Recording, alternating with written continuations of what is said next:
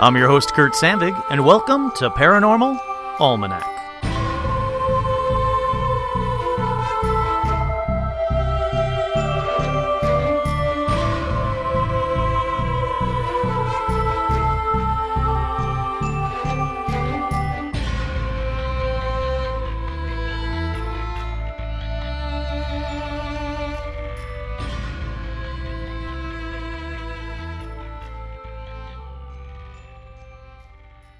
That's right, I'm your host, Kurt Sandvig, and on this week's edition of Paranormal Almanac, we're going to talk about UFO encounters, but some, if not all of these encounters, resulted in deaths or disappearances. So these aren't your basic, I saw a UFO, it flew past me, it was weird. We're going to get way more into it than that. But before we get to that, it's time for paranormal news, and unfortunately, and I'm sure you all know this already, but recently we lost the main reason I wanted to do this podcast. Art Bell, the phenomenal host of Coast to Coast and Midnight in the Desert and so many other things, passed away. If you've never listened to Art at all, please do yourself a favor after you listen to this podcast, go to YouTube and listen to the best of Art Bell episodes that are on there. It is some of the most intriguing, incredible hours of paranormal radio you'll ever hear. Art was amazing. He was astounding. He was incredible. He got the best guests. He got the best out of those guests. And sadly, he's moved on to the other side. Also, kind of connected to Art Bell, it appears there might be a spot open because Heather Wade, who took over for Art Bell on Midnight in the Desert, said that she has decided not to continue on with the show.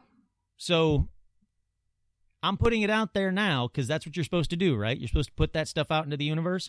Well, I'm putting it out into the universe now. I would love to host Midnight in the Desert, Coast to Coast, whatever paranormal show you will let me host. I'd love to do it. I would love to make this my job. But let's move on to a little bit different paranormal news for you guys. If you were in Wall Township, New Jersey on St. Patrick's Day and thought you saw some triangular lights in the sky, you weren't alone. Jeff Wallace, who is 43, of Wall Township, said that he was driving to pick up his stepdaughter from the Quick Check on Belmar Boulevard that Saturday night when he observed 3 lights in a triangular pattern, quote, moving very slowly, unquote, across the sky. Now, he showed the photos to the nearby naval base, and they said they didn't know what it was either. There was nothing like it that they had on that base or in the skies that night. So what did he see? Your guess is as good as mine, because we may never know. So that about wraps it up for paranormal news. Before we get into tonight's episode, I really want to do a shout-out. I really want to do a couple of shout-outs, actually.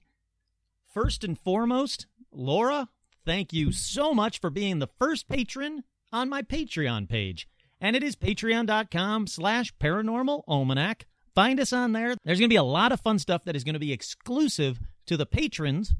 And as the community grows, I'm going to do more and more stuff on there because I would really like to thank and give a lot back to the people that are really supporting me. So Laura, thank you so much for your support.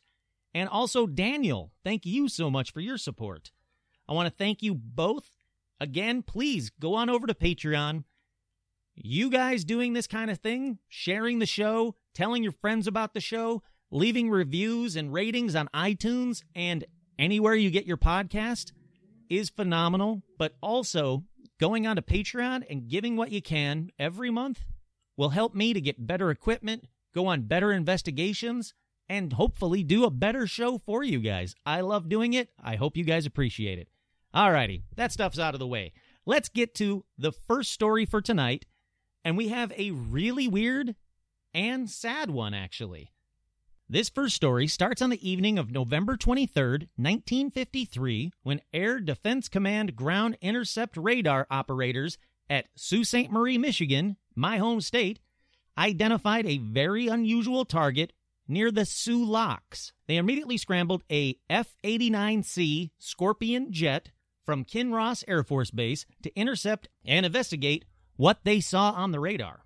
Now, that airplane was piloted by First Lieutenant Felix Moncla, Moncla, I'm assuming it's Moncla, along with Second Lieutenant Robert L. Wilson, I'm pretty sure about that one, and not surprisingly with UFOs, as you guys know, Wilson had a difficult time tracking the object on the Scorpion's radar, so ground radar operators gave Moncla verbal directions towards the object as he flew. Now, they eventually closed in on the object at about 8,000 feet in the sky. Ground control tracked the Scorpion and the UFO as two, quote, blips on the radar screen. The two blips on the radar screen grew closer and closer together until they seemed to merge. Now, they assumed that Moncla had flown either under or over the UFO. Ground control anticipated that moments later the Scorpion and the object would again appear as two separate blips. Donald Keyhoe, who was there, reported that there was a fear that the two objects had struck one another, but the single blip just continued on its previous course. Now, many attempts were made to contact Moncla via radio, but to no success. A search and rescue operation by both the United States Air Force and the Royal Canadian Air Force, you got to remember this is Michigan up towards the top, they both were quickly mounted, but failed to find a trace of the plane or the pilots. Weather conditions were a factor in hampering the search, so there was bad weather either during or right after this encounter. Officially, the U.S. government has said that the UFO was simply a Royal Canadian Air Force C-47, but here's the problem. They say that Moncla did not collide with the C-47. So if there was no collision, where is the supposed C-37? And also, where's the Scorpion that was flown by Moncla? It doesn't make any sense at all. In 1958, a leaked Air Force document, and that's very important, a leaked Air Force document showed that the U.S. government considered what happened to be a UFO encounter. That is very telling. There was no mention of the C-37 in this leaked document, and it quoted these words from a radar observer who had been there. And that radar observer said, "It seems incredible, but the blip apparently just swallowed our F-89 and the two pilots." Now pay very close attention to that wording. There was not collision, not interception, not destroyed, but swallowed it. And again, it was listed, classified, but it was listed as a UFO encounter. Neither of the men were ever seen again, nor has the plane ever been found. Now, I get the fact that it was the Great Lakes, and if it went into the Great Lakes, it'd be very hard to find, but they're finding stuff in the Great Lakes more and more as the years go on, and yet there is no sign of the wreckage from back then or now. It's a really interesting one, and again, sadly, 2 men lost their lives searching for and apparently intercepting a UFO. Okay, next up we have Captain Thomas Mantell. He was a 25-year-old pilot in the Kentucky Air National Guard. Now, he crashed and died on January 7th, 1948 in his F-51. Now, this was while pursuing a supposed UFO. Mantell was an experienced airman who had seen considerable action as a World War II pilot, and that's going to be important in a little bit. The circumstances leading up to this crash have been a matter of dispute, and I mean that from story to story and document to document. The 2 pilots flying with Mantell were unable to clearly identify the object that was under pursuit, so here's where the details matter. The first odd detail is that Mantell, in one of his last radio transmissions, called the UFO a metallic object of tremendous size. Remember that. Now, he's an experienced pilot who saw something huge and metallic. The official Air Force line was that he saw Venus. That's it. Nothing more or less. That's the official Air Force line. So, obviously, that's BS, so we can forget about that completely. Again, he's an experienced pilot who saw something metallic of tremendous size. That doesn't sound like Venus, even on the best nights. So now here's where the declassified documents come in. Declassified documents eventually disclosed that the Navy had been conducting secret balloon experiments as part of its Skyhook project, which sought to measure radiation levels in the upper atmosphere. And just for full disclosure for you guys and the skeptics alike, some of these balloons reached 30 meters in diameter, or 100 feet in diameter. So these were big. They were huge. They were silver. as Mantell pursued what he apparently thought was a spaceship, he had foolishly ascended to 25,000 feet. Now, according to the declassified documents, that was way too high. But the odd thing here is that the F-5s had a maximum ceiling of 50,000 feet, twice as much, and routinely flew at 36,000 feet. So the plane should not have had any issues with this altitude. Now, I looked into the planes, I looked into everything because I wanted to find out if 25,000 feet was too high. And again, apparently it was very routine and not too high for these planes at all. Now, this same document goes on to say that he blacked out from a lack of oxygen. His F-51 spun out of control and crash-landed in the front lawn of a farmhouse near Franklin, Kentucky. And that has been verified. The plane did spin out of the sky and crash near a farmhouse. That's all true. And yes, it is true that Skyhook Project was happening in the area. So there is a good chance that he was probably chasing the balloon, and sadly, something happened, whether it was pilot error or mechanical error. Now, the reason I'm adding this one in is that there are dozens of websites that post this is 100% proof a UFO shot down a military jet. Now, even though some of the details are sketchy at best, they're all plausible, and it appears, to me anyway, there was probably no UFO involved.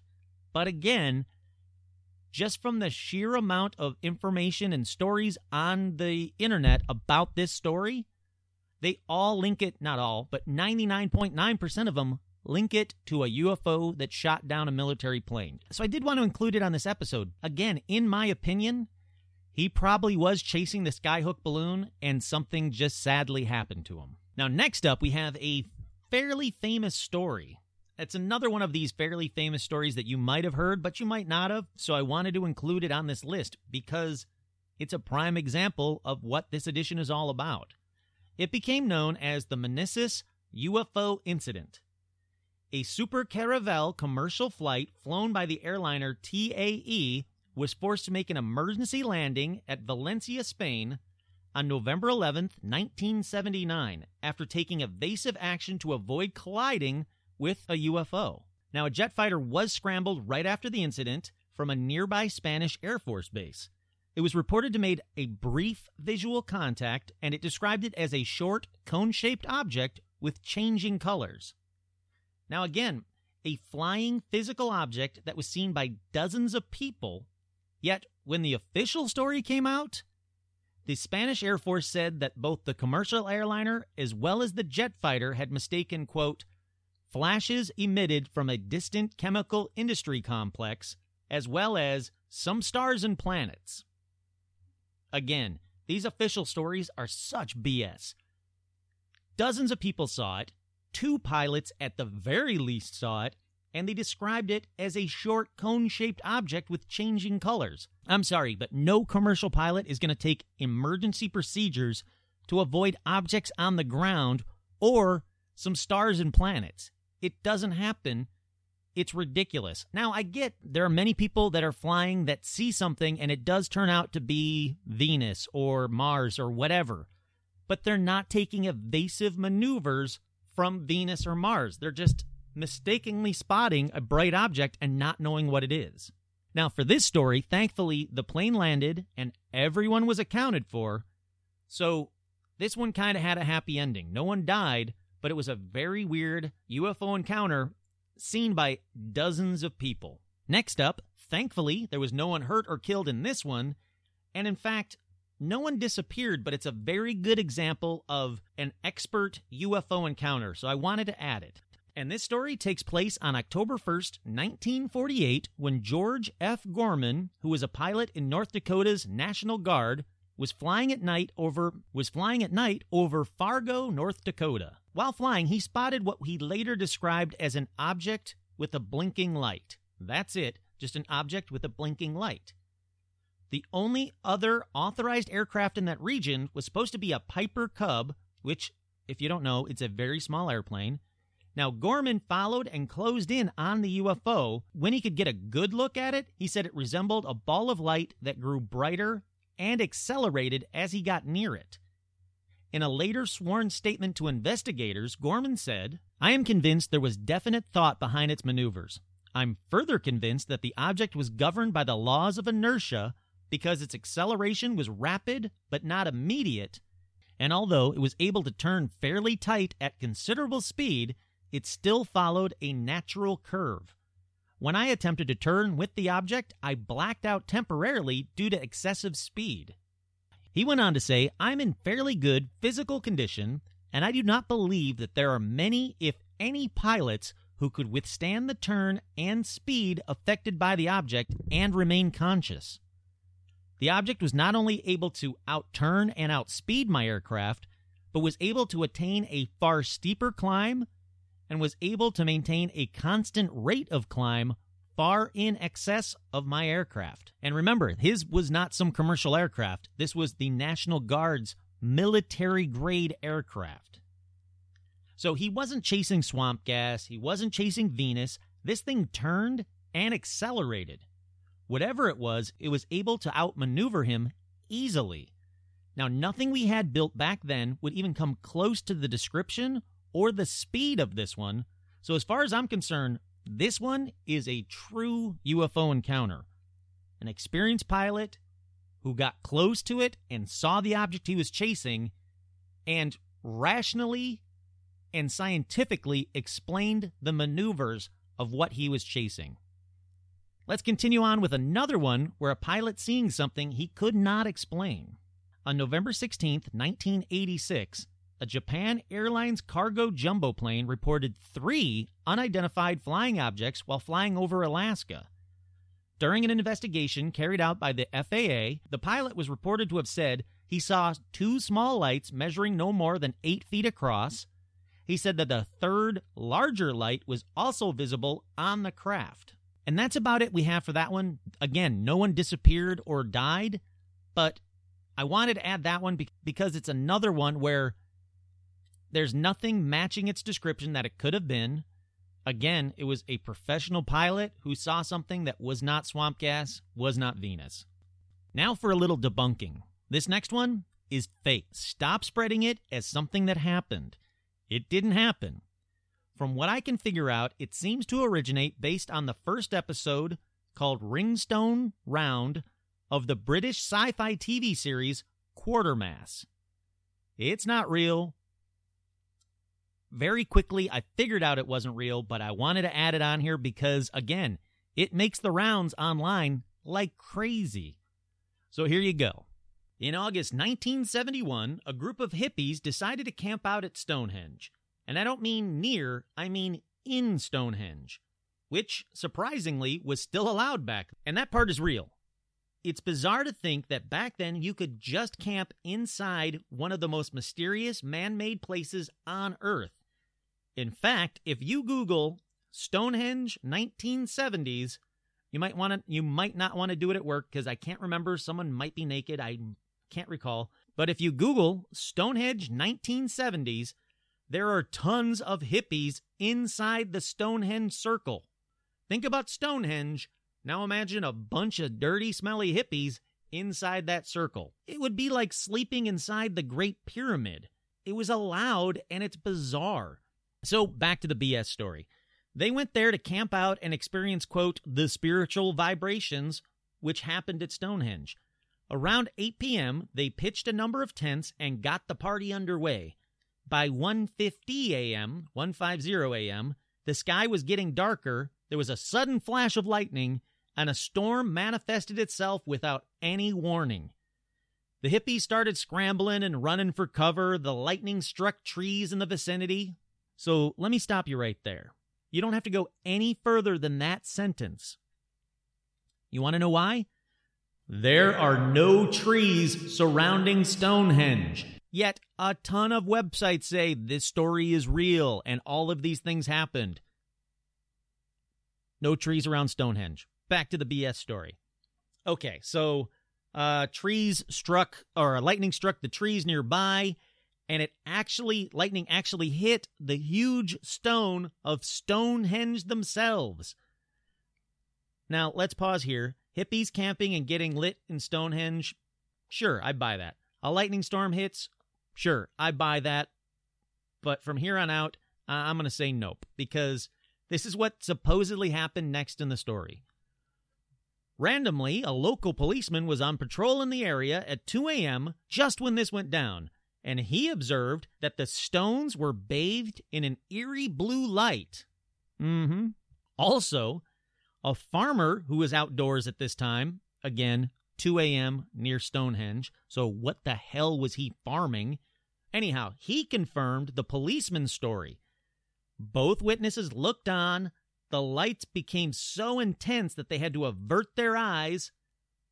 Then, a bunch of screams came from the middle of Stonehenge, and both the policeman and the farmer ran towards Stonehenge to see if they could help.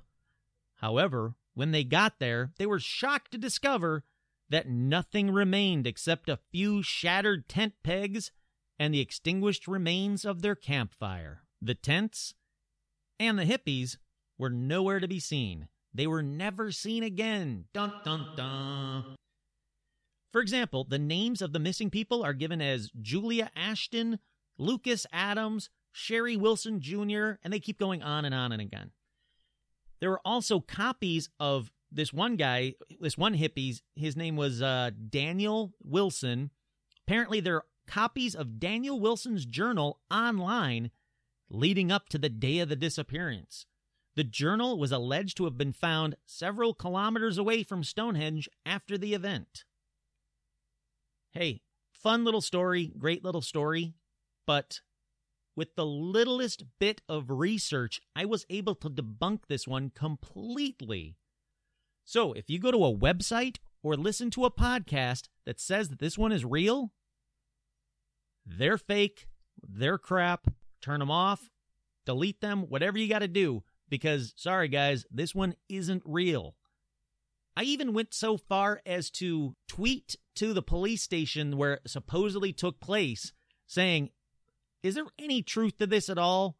And then when 5 minutes later, I figured out that there's no trees around Stonehenge, these names come up as not missing, never existing, all sorts of stuff. I was like, crap, I wasted a tweet, but whatever. This one, not true, guys. Now, as weird as that one was, and fake, this one you have to take with a grain of salt because the details vary a lot, but it does seem to be real, and it does seem to kind of be true. So, again, some of the details take with a grain of salt, but here's what I could find that does seem to be true. 39-year-old Todd Sees, S-E-E-S, woke up early one morning and decided to go deer spotting on Montour Ridge, which is a mountain range behind his home in Point Township, Northumberland County. Now, here's what's known. He leaves his home at 5 a.m. and tells his wife he'll be back by noon. We know he drives his ATV up a tree break where a power line goes off in that direction. So basically, the power lines are splitting through the woods and going off.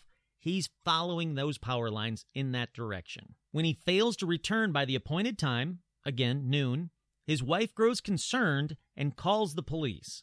Now, it's only been a few hours, so I'm not sure how the police got involved so quickly, but anyhow, that's what happened supposedly.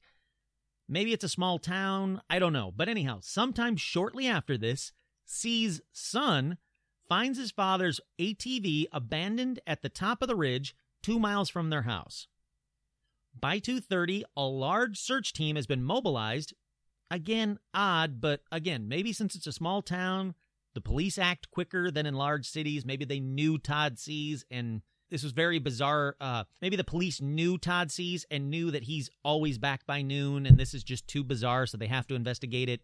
I don't know, but anyhow, the police search around the ATV and can find no footprints leading away from the ATV and no scent for their search dogs to track. So, as hazy as I am with those details, it's about to get hazier. Because it seems like that same day, over 200 volunteers and rescue personnel started searching the immediate area, and they did it on foot and with dogs. Also, skin divers search a nearby pond, and others scour a 6-mile radius for any sign of the man. So again, same day, missing, I get that, it's weird. but all of a sudden 200 people are involved and skin divers and more dogs. It just seems so sketchy. But day one ends with Cease still missing. So again, all of this happens on the first day. See why I'm saying it's sketchy? But remember, first day. Now, I looked into this. It does appear that Todd Cease is real or was real and really died in an odd way. So I'm going to continue on with this story. He's been gone one day. They did a huge search party. No one could find anything, not in the pound, not anywhere. The search party continues throughout the following day, day 2, and around 8 p.m. on the second night, someone spots a patch of white in the woods near the pond. The odd thing is, it's only 150 yards from the Cease residence. Local firemen cut a path through the heavy brush, and there, in dense bramble, they find the dead body of Todd Cease. Now, witnesses described him as dressed only in his boxers and completely emaciated. After one day, he is completely emaciated and only in his boxers. No one from the family is ever called in to identify the body, and this seems kind of weird, but apparently, contrary to Pennsylvania law, the body is removed without a coroner present. Again, grain of salt on that. Now, Northumberland County Coroner James Kelly, who is also a real person, I checked him out as well. Now, he conducts an immediate autopsy, but his results are inconclusive. Now, he says there is no significant external or internal injuries, so there is no clear cause of death. Supposedly, he eventually returns the body to the family in a sealed casket and strongly suggests they do not open it. A toxicology report released months later suggests cocaine toxicity as the probable cause of death. Odd. Doesn't explain some of the stuff, but I guess it kind of explains why he maybe wandered off and why he stripped down, but not the emaciated part. So anyhow, local police close the investigation. They say, okay, cocaine toxicity, done. Now, as if this story isn't odd enough as is, it's going to get a little bit odder because one of Todd's boots was found 75 feet up in a tree by where he disappeared. So I want you guys to go outside, throw a boot 75 feet up into a tree. Good luck with that one. There are even some reports online that say the branches above the ATV were broken as if something was pulled upward from the ATV and broke all of the branches. But it's not in every report, so I don't know about that detail, but it is in some of the reports. Another detail that seems to be in some of the reports were that on the morning in question, 3 nearby farmers and a fisherman on the Susquehanna River witnessed a disc-shaped UFO over Montour Ridge. And there is supposedly an anonymously filed, mistakenly dated report. Just when I say mistakenly dated, I mean it was the 30th, they were the 29th, that kind of thing. Not that it was actually the 30th, but you know what I'm saying. It was mistakenly put as the wrong date. Now, this report was about the UFO over Montour Ridge, and it was submitted later in August 2002 to the National UFO Reporting Center. So, this one's a bizarre one for sure. I don't know what the hell happened to Todd Cease in 48 hours that could account for all of that. There are other reports that the FBI were involved, that they closed the case, that the FBI told the family they couldn't open the casket. There's a lot of really strange details, but again, I wanted to go for the stuff that seemed to be the most prevalent and could be provable. And that's basically the story of Todd Cease, a very odd tale that sadly resulted in a man's death. Okay, from there, let's go back to March 4th, 1946. A man whose last name was Filho, F-I-L-H-O, was returning home from a day of fishing in Brazil's Titi River with his friend. Now, this was 1946. It was a small village, so electricity was not in his village yet, so it was pitch black as he rode home, dropped his friend off, continued his ride, and stopped at the cabin. Now, Filho's second cousin said, "I'll tell you what I know about his horrible death. It was in 1946 during the carnival season. He went fishing in the nearby river, and he came home riding in his cart. His wife and his children went to the festivities. It was the dry season. There was no rain. When he got back, he stabled his horse and fed it some corn. He put the fish in a pot and heated some water with firewood to take a bath. It was then, according to the story, that Philho was suddenly struck by a beam of intensely hot light emanating from a glowing object above the cabin. Philho stated that he covered his face with his hands and collapsed to his knees. The burst lasted only a moment before vanishing completely. It was described as a beam of light, sort of yellow, and it appeared in his room. He said he felt his body burning and that his beard, while short, was burning. Panicked and unable to move his hands, again, they're covering his face, remember, Philho raised the door latch using his teeth and ran into the street barefoot since he never wore shoes. He ran screaming to his sister Maria's house, which was near the church. He dropped on a bed and said he'd been burned. The police chief was called over there immediately. Philho said there was no one to blame for what happened because his attacker had been, quote, had not been of this world. One eyewitness to this said his flesh looked like meat that had been allowed to boil for a while.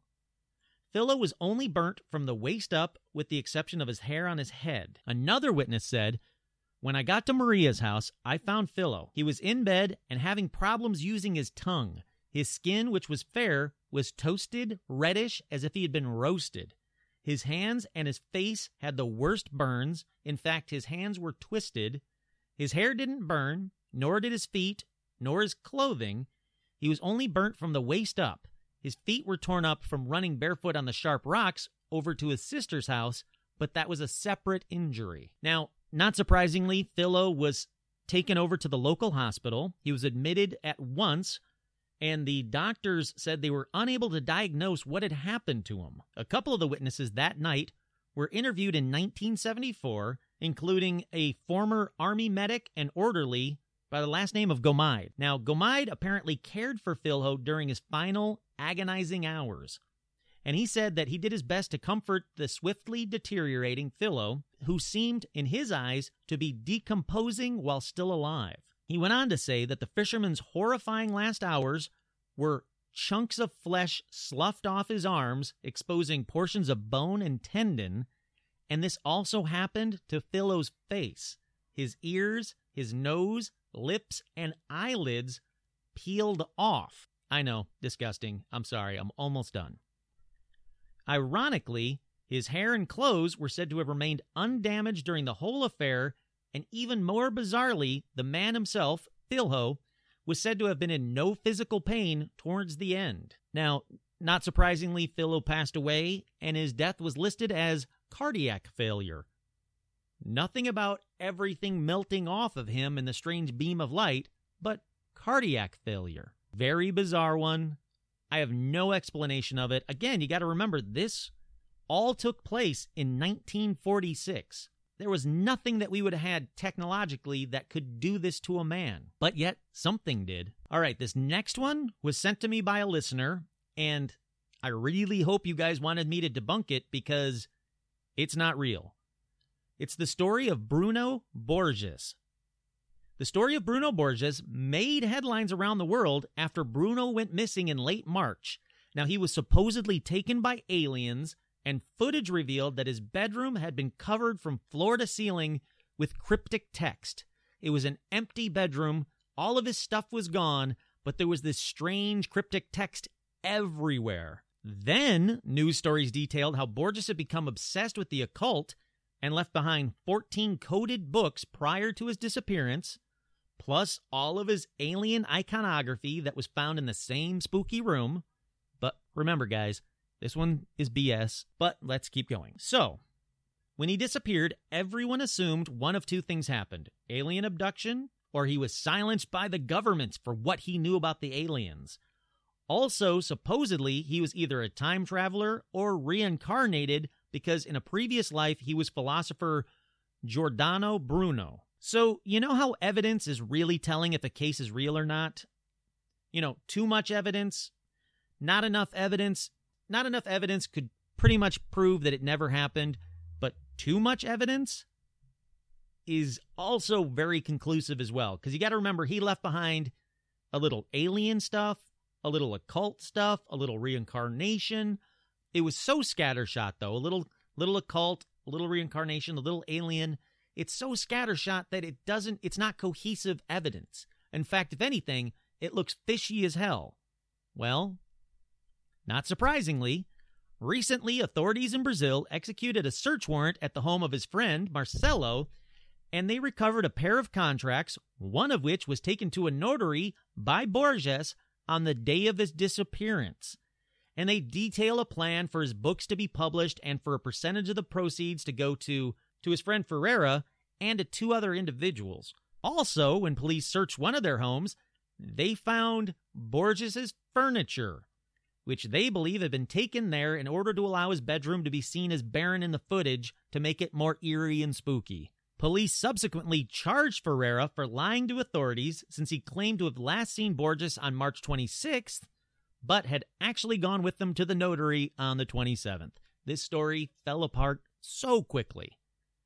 And surprisingly to no one, Borges showed back up months later, saying he just went on a vacation or a vision quest and that nothing mysterious happened to him at all. It's a failed marketing ploy to sell his BS books.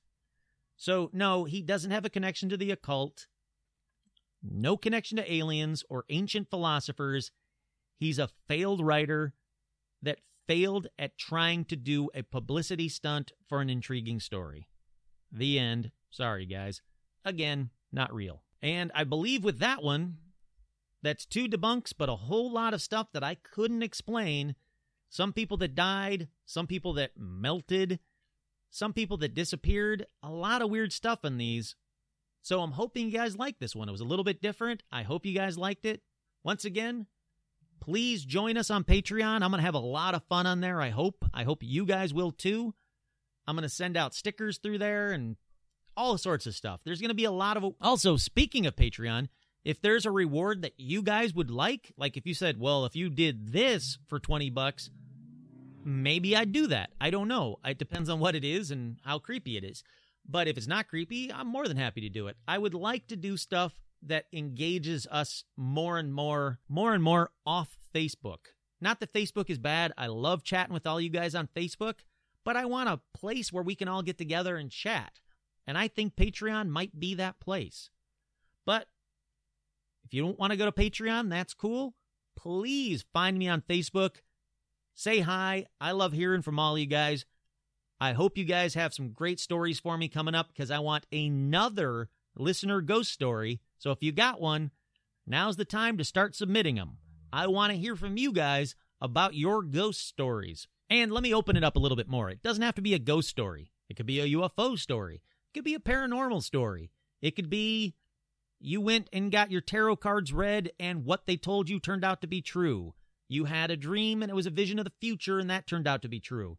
If it's true, I want to hear it. If it's good, I want to tell it. If it's really good, maybe I'll have you guys on to tell it. I keep saying I'm going to do that. I would really like to do that one for you guys. But once again, I'm your host, Kurt Sandvig, and this has been another edition of Paranormal Almanac.